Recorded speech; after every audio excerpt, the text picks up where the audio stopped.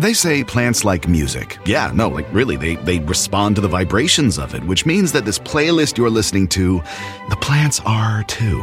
You know what else plants like? Organic soil from Miracle-Gro. It's made with all the best stuff like wood fiber and compost. Plus, it's OMRI certified organic, which officially means it's made with superior ingredients. And when you give your plants the stuff that makes them happy, they won't judge you on your iffy playlist. Hear that, plants? So go ahead and give them Miracle-Gro. Hey, this is DeRay, and welcome to Pod Save the People. This week for the news, we did something a little different. We shared some things that we thought were overlooked, but that you should be paying attention to or thinking about at least when the presidential debates come up this week. Brittany and I will be in attendance at least one day of the debate, so excited to see them in person. And then I'm joined by Democratic presidential candidate Julian Castro.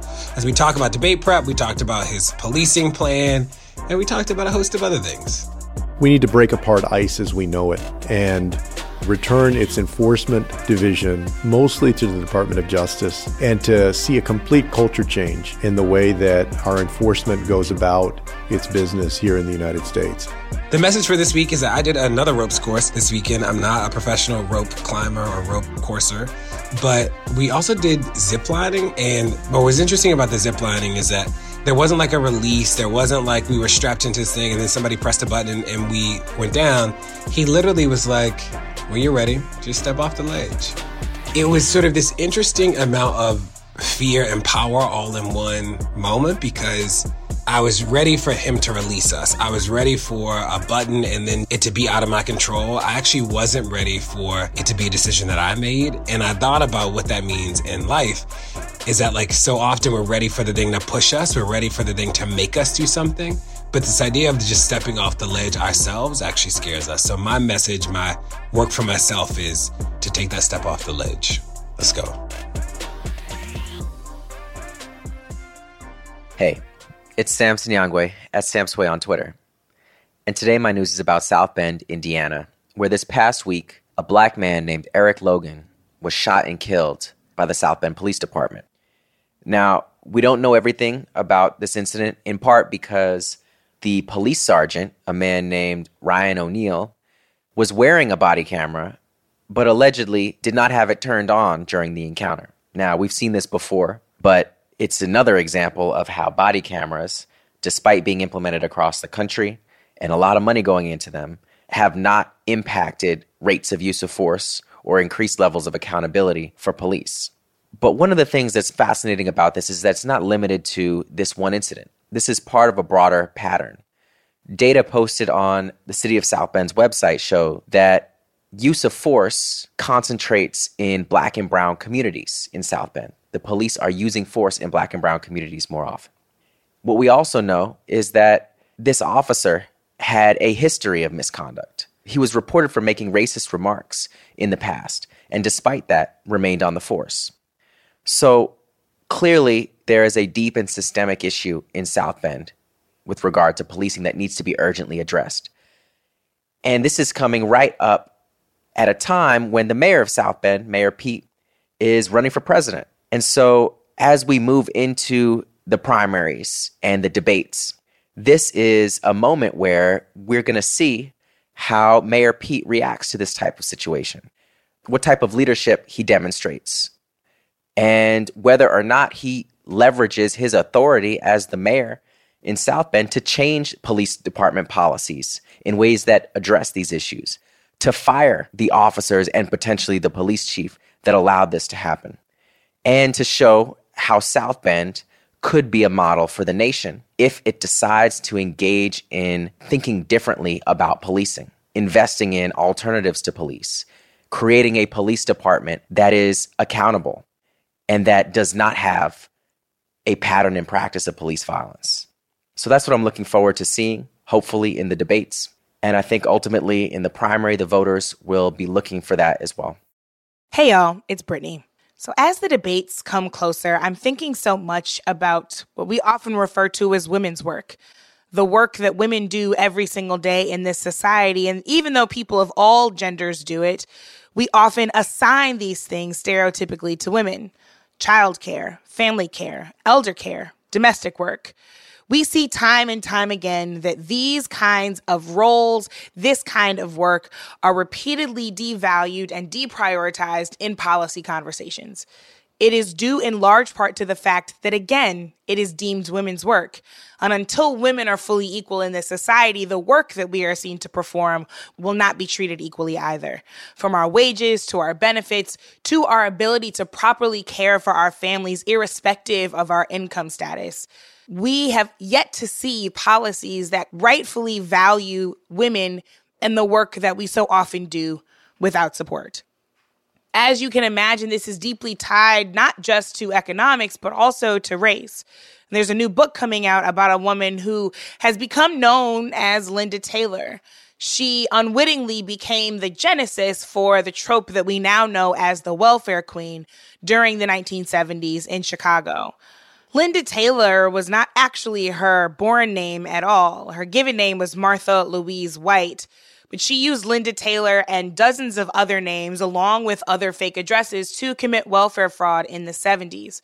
What this book does is not necessarily further criminalize Linda Taylor, but rather properly contextualize the woman that Ronald Reagan would then use to create an entire trope around Black women.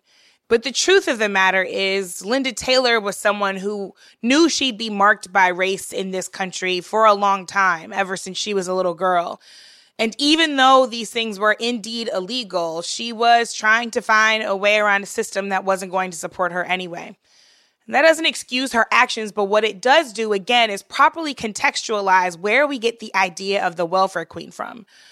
The fact of the matter is there were a lot of people, politicians and voters, who were very angry about the idea that a social safety net should exist at all. We speak often on this podcast about the ways in which we morally judge people who are living in low-income circumstances, and we conclude that they deserve the circumstances that they're living in. Therefore, it's not up to us to help. So if you are resentful of those folks and you have stereotypes about who those folks are, where they live, and where they come from, then you're just looking for any excuse that you can to find a label for all of them. Linda Taylor opened that door for someone like Ronald Reagan to do exactly that. The idea of the welfare queen, the phrase itself, was born out of reporting on Linda Taylor, and it was a trope that Ronald Reagan pulled on throughout his presidency to push back against the idea of social safety nets. This is not limited strictly to the Republican Party. We continue to see the use of this trope through the 80s and 90s, even when we look at the Clinton administration's bipartisan welfare reform efforts. The truth of the matter is we know it's wrong to use the phrase welfare queen these days, but people still think it. People still act as though poverty is a moral judgment and that the Black and brown women who rely on public assistance are there by fault of their own. It's high time, especially in this election, for us not to just right the wrongs of this last administration, but to look to people who are going to have truly imaginative, bold, exciting plans for our future. And it shouldn't be that what we often call women's work should need a bold plan, but it does. It shouldn't be that universal childcare, universal family care is something that we actually put on the table and demand of our politicians, but we have to. Because we're not in a place where that kind of work is respected, prioritized, and valued. I'm hoping in these debates that we see people come with robust plans for the kind of family life that people deserve, that we ensure a level of quality for our social safety nets so that we can finally be done with this welfare queen trope and recognize that hardworking people, caring parents who sometimes just need a bit of help, often because of the systemic racism and oppression that politicians still refuse to dismantle, that they deserve that. That those folks are our neighbors, that they're our family members, that some of them are us, that they deserve our respect, our value, and most importantly, policy that demonstrates it. What's going on, everybody? So obviously some huge debates coming up this week, and I hope everybody tunes in. A really incredible opportunity to get more information on all the different candidates. And the thing that I'm hoping they address is something that's been at the forefront of our discussions over the last year or so, the last 2 years, thankfully, for the first time in a long time, and that's climate change. And I'm thinking about this particularly this week because there's a huge water crisis that's currently taking place in Chennai, India. And it's a crisis that has made the city the first major Indian city to face an acute water shortage to this extent. So 4 of the city's major reservoirs have now almost run dry. And while there is a little water still available, it's not clear how long that water is going to last.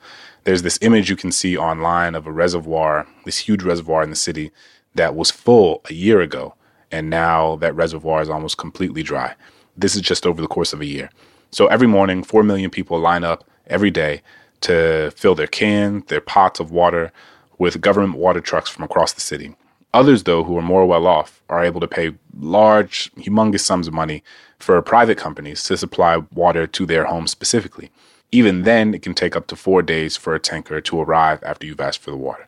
And the price of each of these tankers has quadrupled in the last month because water is so scarce. People are having to wash their utensils with dirty water. Hospitals don't have enough water to clean their medical equipment. Restaurants have been forced to close. People have been told not to come to work from home in an effort to conserve water at their workplaces. The city's metro basically stopped using air conditioning at all of its stations. And a government think tank recently released a report that said this isn't just going to affect Chennai, that 21 major cities, including New Delhi, will run out of groundwater by 2020. And I wanted to bring this up because I think it's really important to understand the implications of this on a global level. And as we've talked about before, what's happening in Chennai is an example of how this crisis of climate change isn't something that's happening in 20 years or 10 years or 5 years. This is something that's happening now. And it's happening mostly to Black and brown people across the global South. And that should be of grave concern to us. There are cities that are literally going to run out of water or are already running out of water, and cities that are going to be underwater within the span of just a few years. And I'm also really concerned with the prospect of wealthy people being able to afford their own private water supply while everyone else who doesn't have that level of income fights over the limited supply of government-funded water. And if you think people are angry now about wealth inequality, imagine a scenario in which there's not enough water to go around for folks. And I think that this is going to only increase the refugee crisis that's happening across the world right now. And obviously, we see what the political implications of that have been up to this point. And unfortunately, it looks like it's only going to get worse. So climate change truly is at the root of so many of our global issues and our domestic issues. And I hope that we have a presidential candidate on the Democratic side who's going to take that seriously and who's going to step up with a plan that is commensurate with the severity and urgency of the issue. This is real, this is urgent, and this is happening right now. So as I'm thinking about the debates, I am interested in a lot of things. Some is about policing, but you'll hear that in the conversation with Castro. I'm also interested in this idea of what does it mean to govern? And just a reminder how as you go through the process of deciding who you want to be the next president. I remember in 2016, there were a lot of people, there were activists, there were a whole set of people who said, president doesn't matter. This notion that politics is something other people do and that there's so many other important things to do. Why vote or why participate? Because your voice doesn't matter. I heard a lot of that. And it takes me to what's happening in the Oregon State Legislature right now. So in the Oregon State Senate, there are 30 senators, 18 Democrats and 11 Republicans. There's a bill coming up about climate change that would significantly lower greenhouse gases in the state. And the negotiations collapsed. So there are more Democrats than Republicans, so they'll win the straight up vote. And the Republicans, in their anger, just left the state. So all 11 senators literally left the state of Oregon. They need 20 senators to be present to vote on a bill. And because 11 of them have left, that means that only 18 are showing up to work every day. And the Republicans are just gone. So the governor has allowed the state police to go looking for them, but they have left the state. So there's this question of what's going to happen. But I say all this to remind everybody and to remind myself that the Republicans are willing to use every single ounce of process and policy and power at their disposal to get what they want. I'm not saying that we need to mimic their behavior tactically. I am saying that there are so many resources and tools at our disposal from a process and policy standpoint that we have been unwilling to use before because of some sense of civility or some sense of, some sense of the high road. And I will remind you and myself that the high road doesn't always take us where we want to go. Certainly doesn't always take us where we need to go. So when I think about the presidential candidates, I'm looking for big, bold plans. I'm looking for people who not only can say the thing, but can explain why they believe the thing, can help me understand how the proposal will actually work in practice. We talked to a lot of people in 2016 We have spoken to a set of campaigns already. And I'll tell you, there are a lot of people who get the top line right. They're like, we're going to end this. We're going to stop this. And then you say, how? And it just is hot air. It's just smoke. And our candidates to lead the country, to lead the state, to lead the city, they should be able to answer the how. It's not enough that you just like them. It's not enough that they have showed up to somebody's birthday party or had a cool tweet.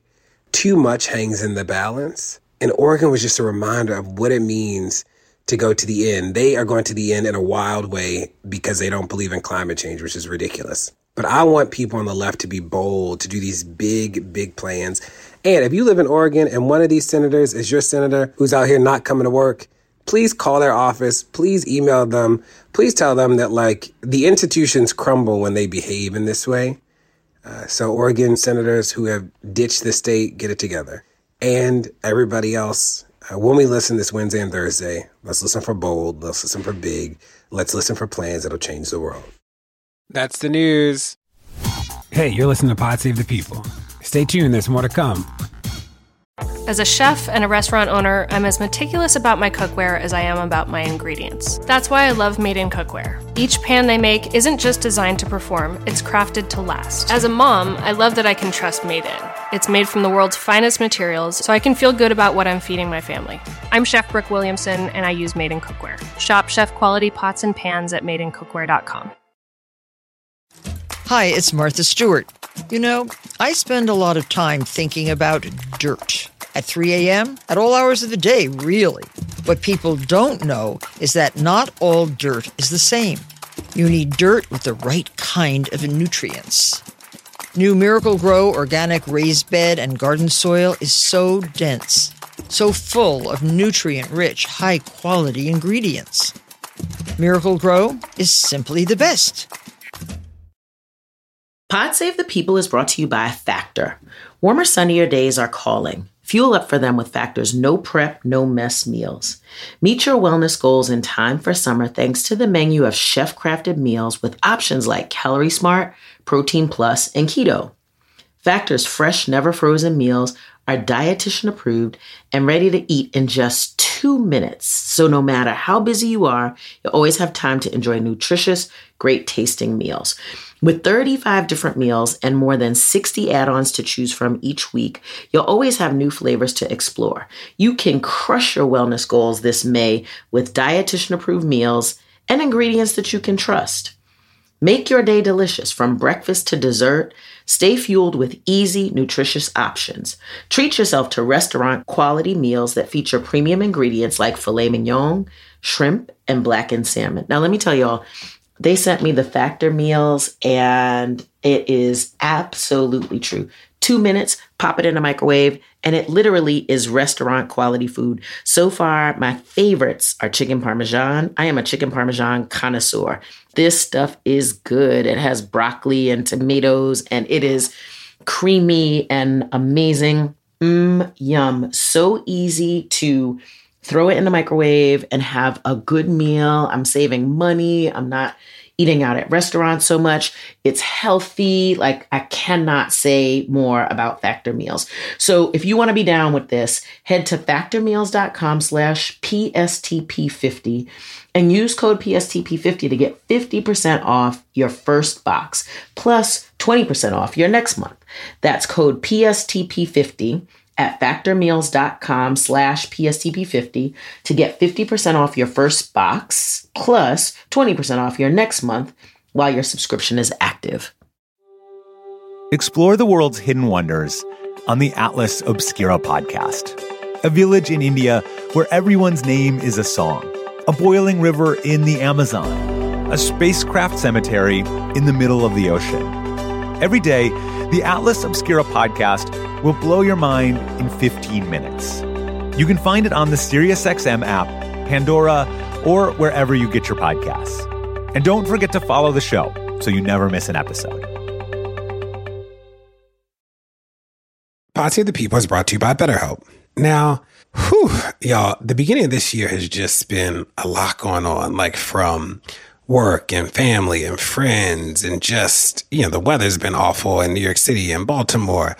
There are a lot of stressors happening, big and small. And when we keep them bottled up, it can start to affect us negatively.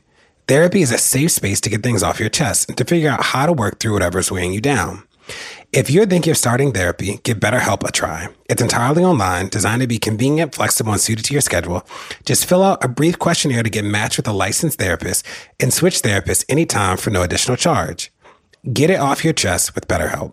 Visit BetterHelp.com/people today to get 10% off your first month. That's BetterHelp, HELP.com/people. And now my conversation with presidential candidate Julian Castro, who joined me to discuss his People First policing policy proposal, his time as President Obama's Secretary of HUD, and preparing for this week's debates. Thanks so much for joining us today on Pod Save the People. Yeah, happy to be here, and thank you all for having me on.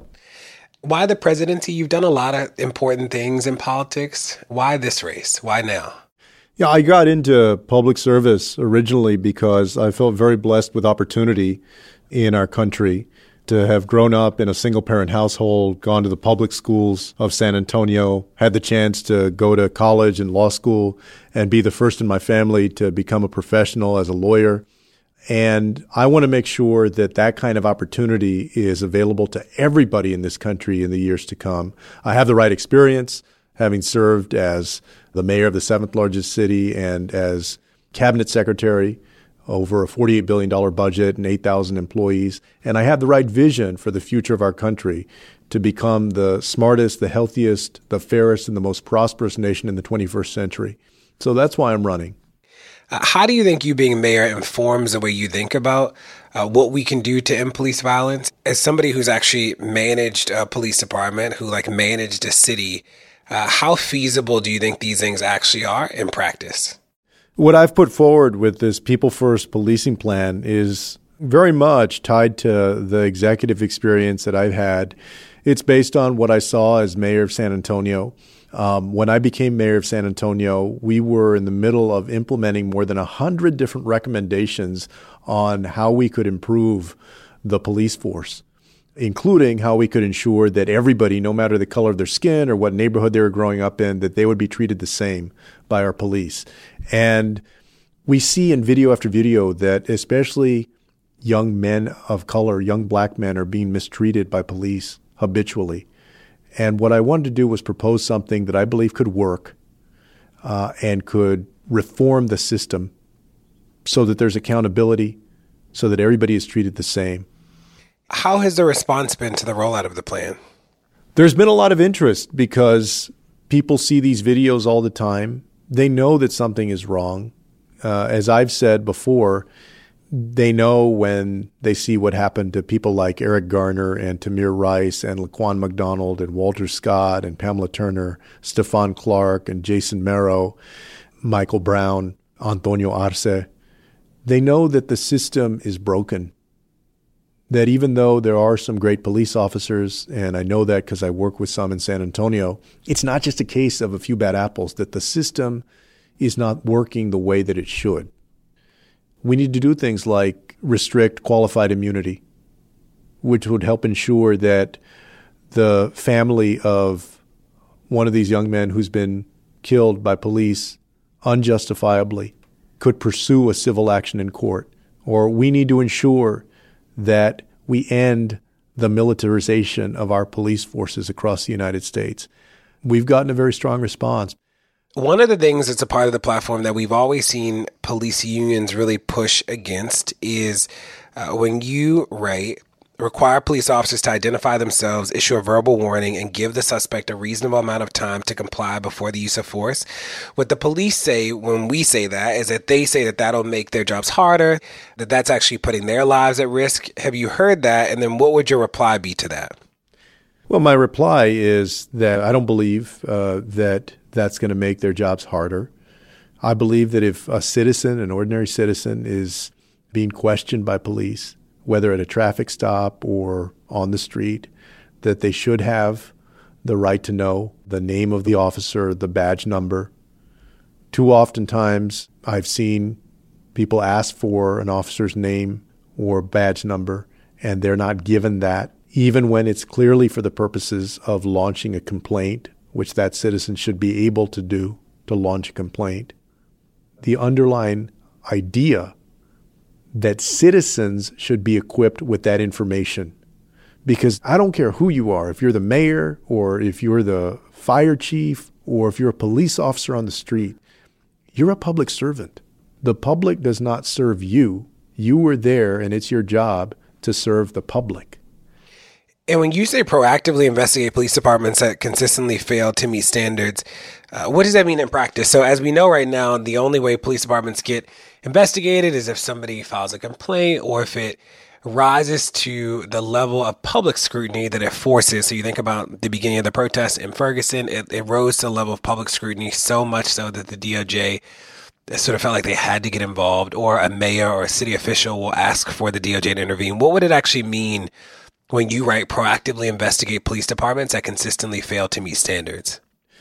It would mean, to begin with, that we dedicate the staff, the personnel, to be able to proactively, affirmatively go out and understand where there are problems in police departments across the country and not wait for that information to bubble up or for a situation to become so hot or obvious that then the Justice Department is basically sometimes almost shamed into getting involved, or does it out of what some may see as political convenience or necessity. I think the better path is to be strong partners from the beginning with state and local communities to understand where the problems are, to keep track of that. That's why I've called for the establishment of different national databases, including a database of officers that have been decertified.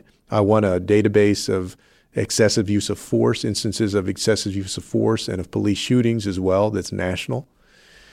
And from there, we can begin to understand where those problems are and then proactively go and investigate, see if there's a role to play. Unfortunately, during this administration, this Trump administration, they've gone completely in the other direction. In communities like Chicago, where there was basically a settlement agreement that they were going to implement that would require the Chicago Police Department to make improvements in terms of how people are treated there. This DOJ basically dropped that and said, you don't have to do it. We're not going to follow through. I would actually follow through. And as I said, I would be proactive, dedicating the personnel to go and research what's happening in these communities and step in where it's appropriate. You talked about the data. One of the things that we believe, right, is that we actually have enough data to make the decisions that'll save people's lives. And most of the recommendations actually honor this idea that there is enough data out there to actually do the things that we think would be important. I'd be interested to know, what could we do about not just the local agencies? So as you know, there are 18,000 police departments, but things like ICE, right, or Border Patrol, two of the biggest federal police agencies in the country. What is your vision for how to make them things that don't inflict harm in communities, or whether we even need ICE at all? Yeah, and all of these things go together. We need to connect the dots here, and that's why when I released my People First immigration plan and also my plan on police reform, one of the things I've talked about is that we need to break apart ICE as we know it and return its enforcement division mostly to the Department of Justice, and to see a complete culture change in the way that our enforcement goes about its business here in the United States, and to do things like end 287G agreements, which essentially turn local cops into federal immigration agents, and they tear at the trust between local communities, people in neighborhoods, and their local police departments. So they make people less likely to report a crime. And all of these serious crimes, whether it's domestic violence, it's some sort of assault or shooting or something else, very serious crimes, are less likely to be reported because you may have a mixed status family where one person is undocumented, but everybody in that household is not likely to actually call the police when they need the police for fear that that one family member might get somehow entangled in the government's dragnet and deported. That's the wrong approach. Can you explain 287G for people who don't know what it is? Yeah, a 287G is basically a program where local governments cooperate with the federal government to essentially deputize local police officers and local law enforcement officers to carry out some of the functions of federal immigration agents. So it expands their reach and essentially creates a mistrust in the community, because when somebody who's undocumented, or even somebody who lives in a household with one person who's undocumented, when they see that local officer, that local police officer, now they don't just think, well, this officer is here in case there's a crime. They think, oh, that officer could find out about this and they're going to deport my husband, or they're going to deport my brother or my uncle or whoever it is. And that goes counter to what we want to do at the local level. So I've said, in reimagining to make more effective our law enforcement, that we'll let local law enforcement do its job, and federal law enforcement should focus on its own job. Now, when you say break up ICE, there are people who would say that that'll lead to the border being overrun with criminals, and that there's no way to break up ICE in a way that doesn't harm the security of the country. What's your response to those people? There were 19 different ICE employees that about a year and a half ago said that ICE as it exists now should no longer exist. As many people know, ICE is not a longstanding agency. This was an agency that was created in about 2002. And so it's less than 20 years old. Sometimes this happens in government. Sometimes government tries things one way and it just doesn't get it right. That shouldn't be much of a surprise to people out there, that sometimes government doesn't get this thing right. This is not the right way to do it. How would breaking it apart not just be sort of a reform that changes the composition but doesn't change the function, I call for breaking it apart, which basically would put the enforcement part mostly under the Department of Justice. But in addition to that, when you take into account that we would end these 287G agreements, that, for instance, right now, in terms of enforcement, these enforcement officers can go 100 miles from the border, Customs and Border Patrol. And there's story after story of people who look a certain way being profiled on a Greyhound bus within 100 miles of the border just because of how they look. That's the wrong type of enforcement. And so I've called for significantly reducing that radius. What that looks like is that we're still going to have enforcement. Of course, there's always going to be enforcement of these laws. But we're going to do it in a way that respects human beings, that doesn't rely on racial profiling, and that changes the culture of the enforcement. Let's talk about the People First plan. So the theme is how do we do immigration in a way that is sane and doesn't hurt people, which is not what we're seeing from this administration. There are people who would say that plans like yours would lead to open border, whatever open borders are. That's a talking point I've heard from people. How do you make the case for a comprehensive immigration plan that keeps the country as safe as it's been and doesn't strip the dignity away from people as we are currently seeing with this administration? Yeah, a lot of people have had a front row seat in this country to the complete failure that this president has been on this issue of immigration. They told us about a year ago that if we would just be cruel enough to separate little children from their mothers, that would deter more Central American families from coming to the United States. And instead, last month, there were 144,000 people that came to our southern border. What I say is that instead of his mistakes and his failure, that we should do something that's more effective, more humane, and smarter. Doing things like investing in our ports of entry so that we catch human trafficking and sex trafficking more often. More humane, stopping family detention, treating people like human beings, not putting them in cages, not separating little children from their mothers. I would end all of that. And also smarter. We have to deal with the fact that we have so many people coming from these Central American countries because they can't find safety or opportunity over there. So they try and find it over here. I've called for a 21st century Marshall Plan to work with Honduras and El Salvador and Guatemala so that people can find safety and opportunity over there and they don't have to make that journey over here. Those are the kinds of things that I'm talking about. And we can do all of that and maintain a secure border. How did you get to calling for the repeal of Section 1325 of the Immigration and Nationality Act, an act that I didn't know much about until I saw it in your platform? Can you talk to us about how you got there and why you think that that would actually be something that would make an impact? Usually in the 20th century, when somebody came over, we treated that as a civil penalty, a civil violation. They were still in a process, a court process, but it was a civil violation, not a criminal one. When we started criminalizing somebody coming over, that's what basically opened the door up to family detention. So what I say is, look, I want to criminalize crime, not desperation. People are coming here because they're desperate.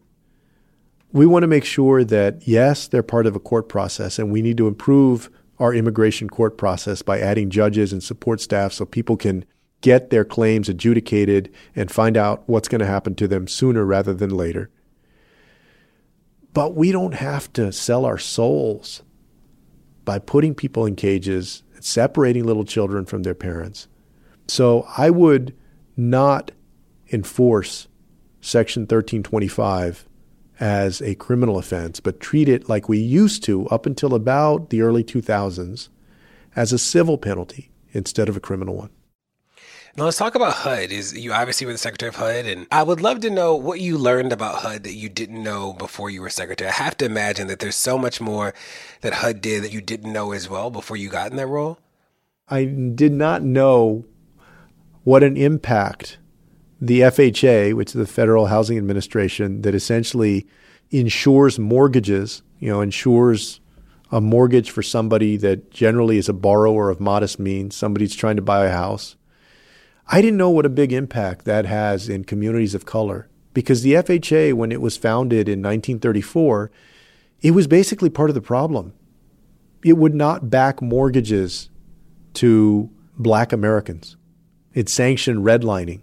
Today, or at least when we left the administration in early 2017, about 45% of first-time Black and Latino homebuyers had an FHA-insured mortgage. In other words, they were able to become a homebuyer because of the FHA essentially making it possible for them to only have to put down 3.5% instead of 20%. That's significant because it makes home ownership more possible. And let me say, by the way, that it has a great track record of people being responsible borrowers and paying back on their note. Are there any things that you would do to fix following this current secretary over at HUD to right size HUD back to what it used to? Or would you take over, for instance, one of the things in New York City is the Trump appointee who runs public housing in New York doesn't seem to be qualified to do that. Is there a way for the federal government to do something about that so that doesn't happen again, regardless of who the president is, but we structurally fix those things? Well, I think Congress, with regard to some of these appointments, Congress could pass legislation to require that they have certain credentials. As you know, when it comes to presidential appointments, throughout the years, there's been quite a bit of latitude that's been given to presidents. So what do we do about that? Well, you would probably have to pass legislation in Congress to require that somebody have certain credentials. In lieu of that, though, what I would do as president, of course, is to appoint people who are well qualified for their appointment.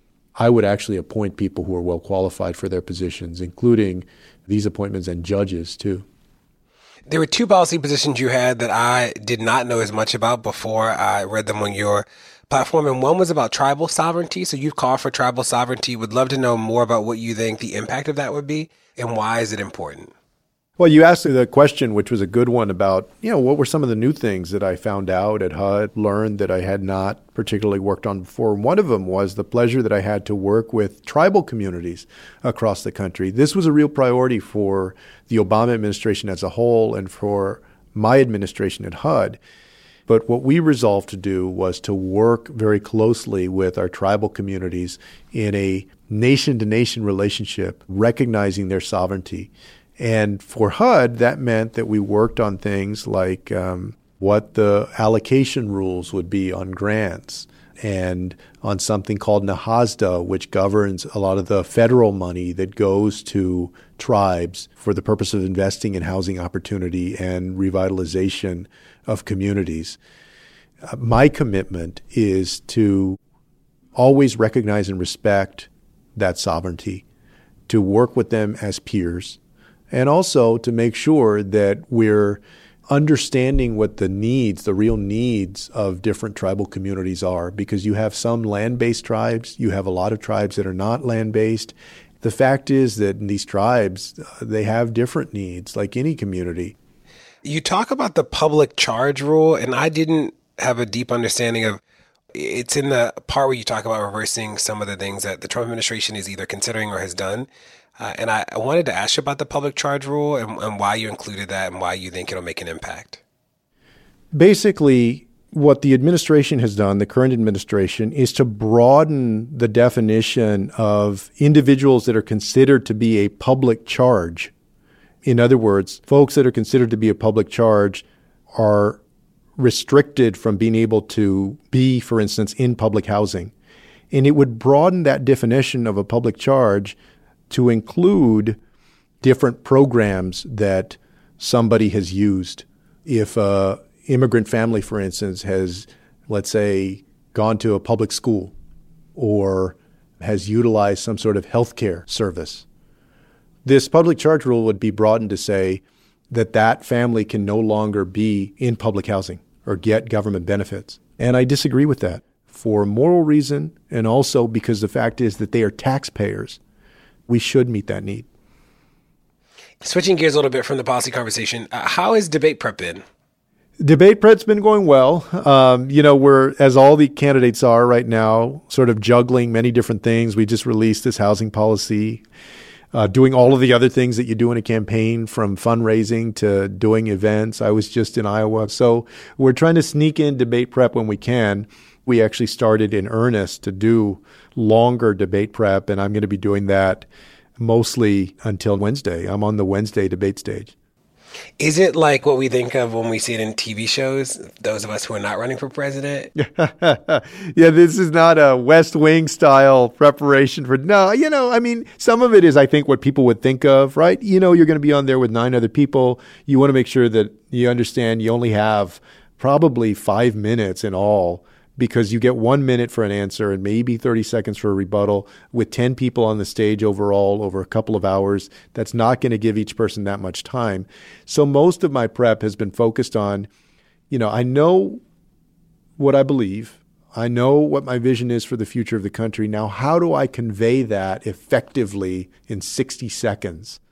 How do I do the best that I can to tell you as a voter, what I want to do, and also why me? Do you think that 4 years is enough to undo the damage Trump has done around the host of immigration issues? Is there a way to sort of undo the effect of what he's done? Well, it's going to take some time, but I believe the answer to that is yes.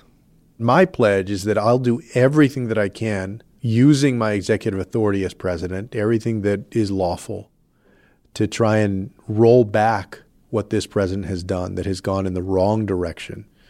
And so even if we're not able to do all of this within a couple of years, we're going to see immediate change with a new president that's going to make a tremendous impact in the lives of immigrants and the migrants who are coming on a daily basis, and also families who are here who have a relative that might be undocumented or is looking for asylum. Last 2 questions. One is, what do you say to people losing hope? There are a lot of people who protested, voted, marched, emailed, called, testified, and the world just seems to keep getting worse, not better. What do you say to those people whose hope is challenged in moments like this? As has been said, that this too shall pass. We're going to find a different moment in this country, a moment where we have leadership that believes in all people in this country, no matter who they are, where they come from, what their background is, that is a president for everybody. We're going to come to a moment where integrity and honesty are in the Oval Office again, and a moment where the leadership is looking to the future and not to the past, trying to bring people together and not pit them against each other. But the only way that we can come to that moment is if you don't lose hope. You're the only ones who can bring about that moment by voting, by getting others to vote, by using your voice to make change. And if you ever doubt that that's possible, look what happened in 2018. To complete the other part of that, we need you to go out there again in 2020. And then what's a piece of advice that you've gotten over the years that stuck with you? Professionally, I would say one of the best pieces of advice that I ever got was that leadership is about priorities. You have to prioritize what you're going to work on, because you're going to get pulled in a million different directions. You have to understand what your priorities are and make sure that you dedicate enough time in the day of every day toward reaching the goals that you have based on those priorities. Well, can't wait to see you at the debates. Excited about the policing plan you put forth. Can't wait to see more. Thanks so much for joining us today. Thanks a lot, y'all. I really appreciate it. Thanks for having me on. Well, that's it. Thanks so much for tuning in to Pod Save the People this week. Tell your friends to check it out. Make sure to rate it wherever you get your podcasts, whether it's Apple Podcasts or somewhere else. And we'll see you next week.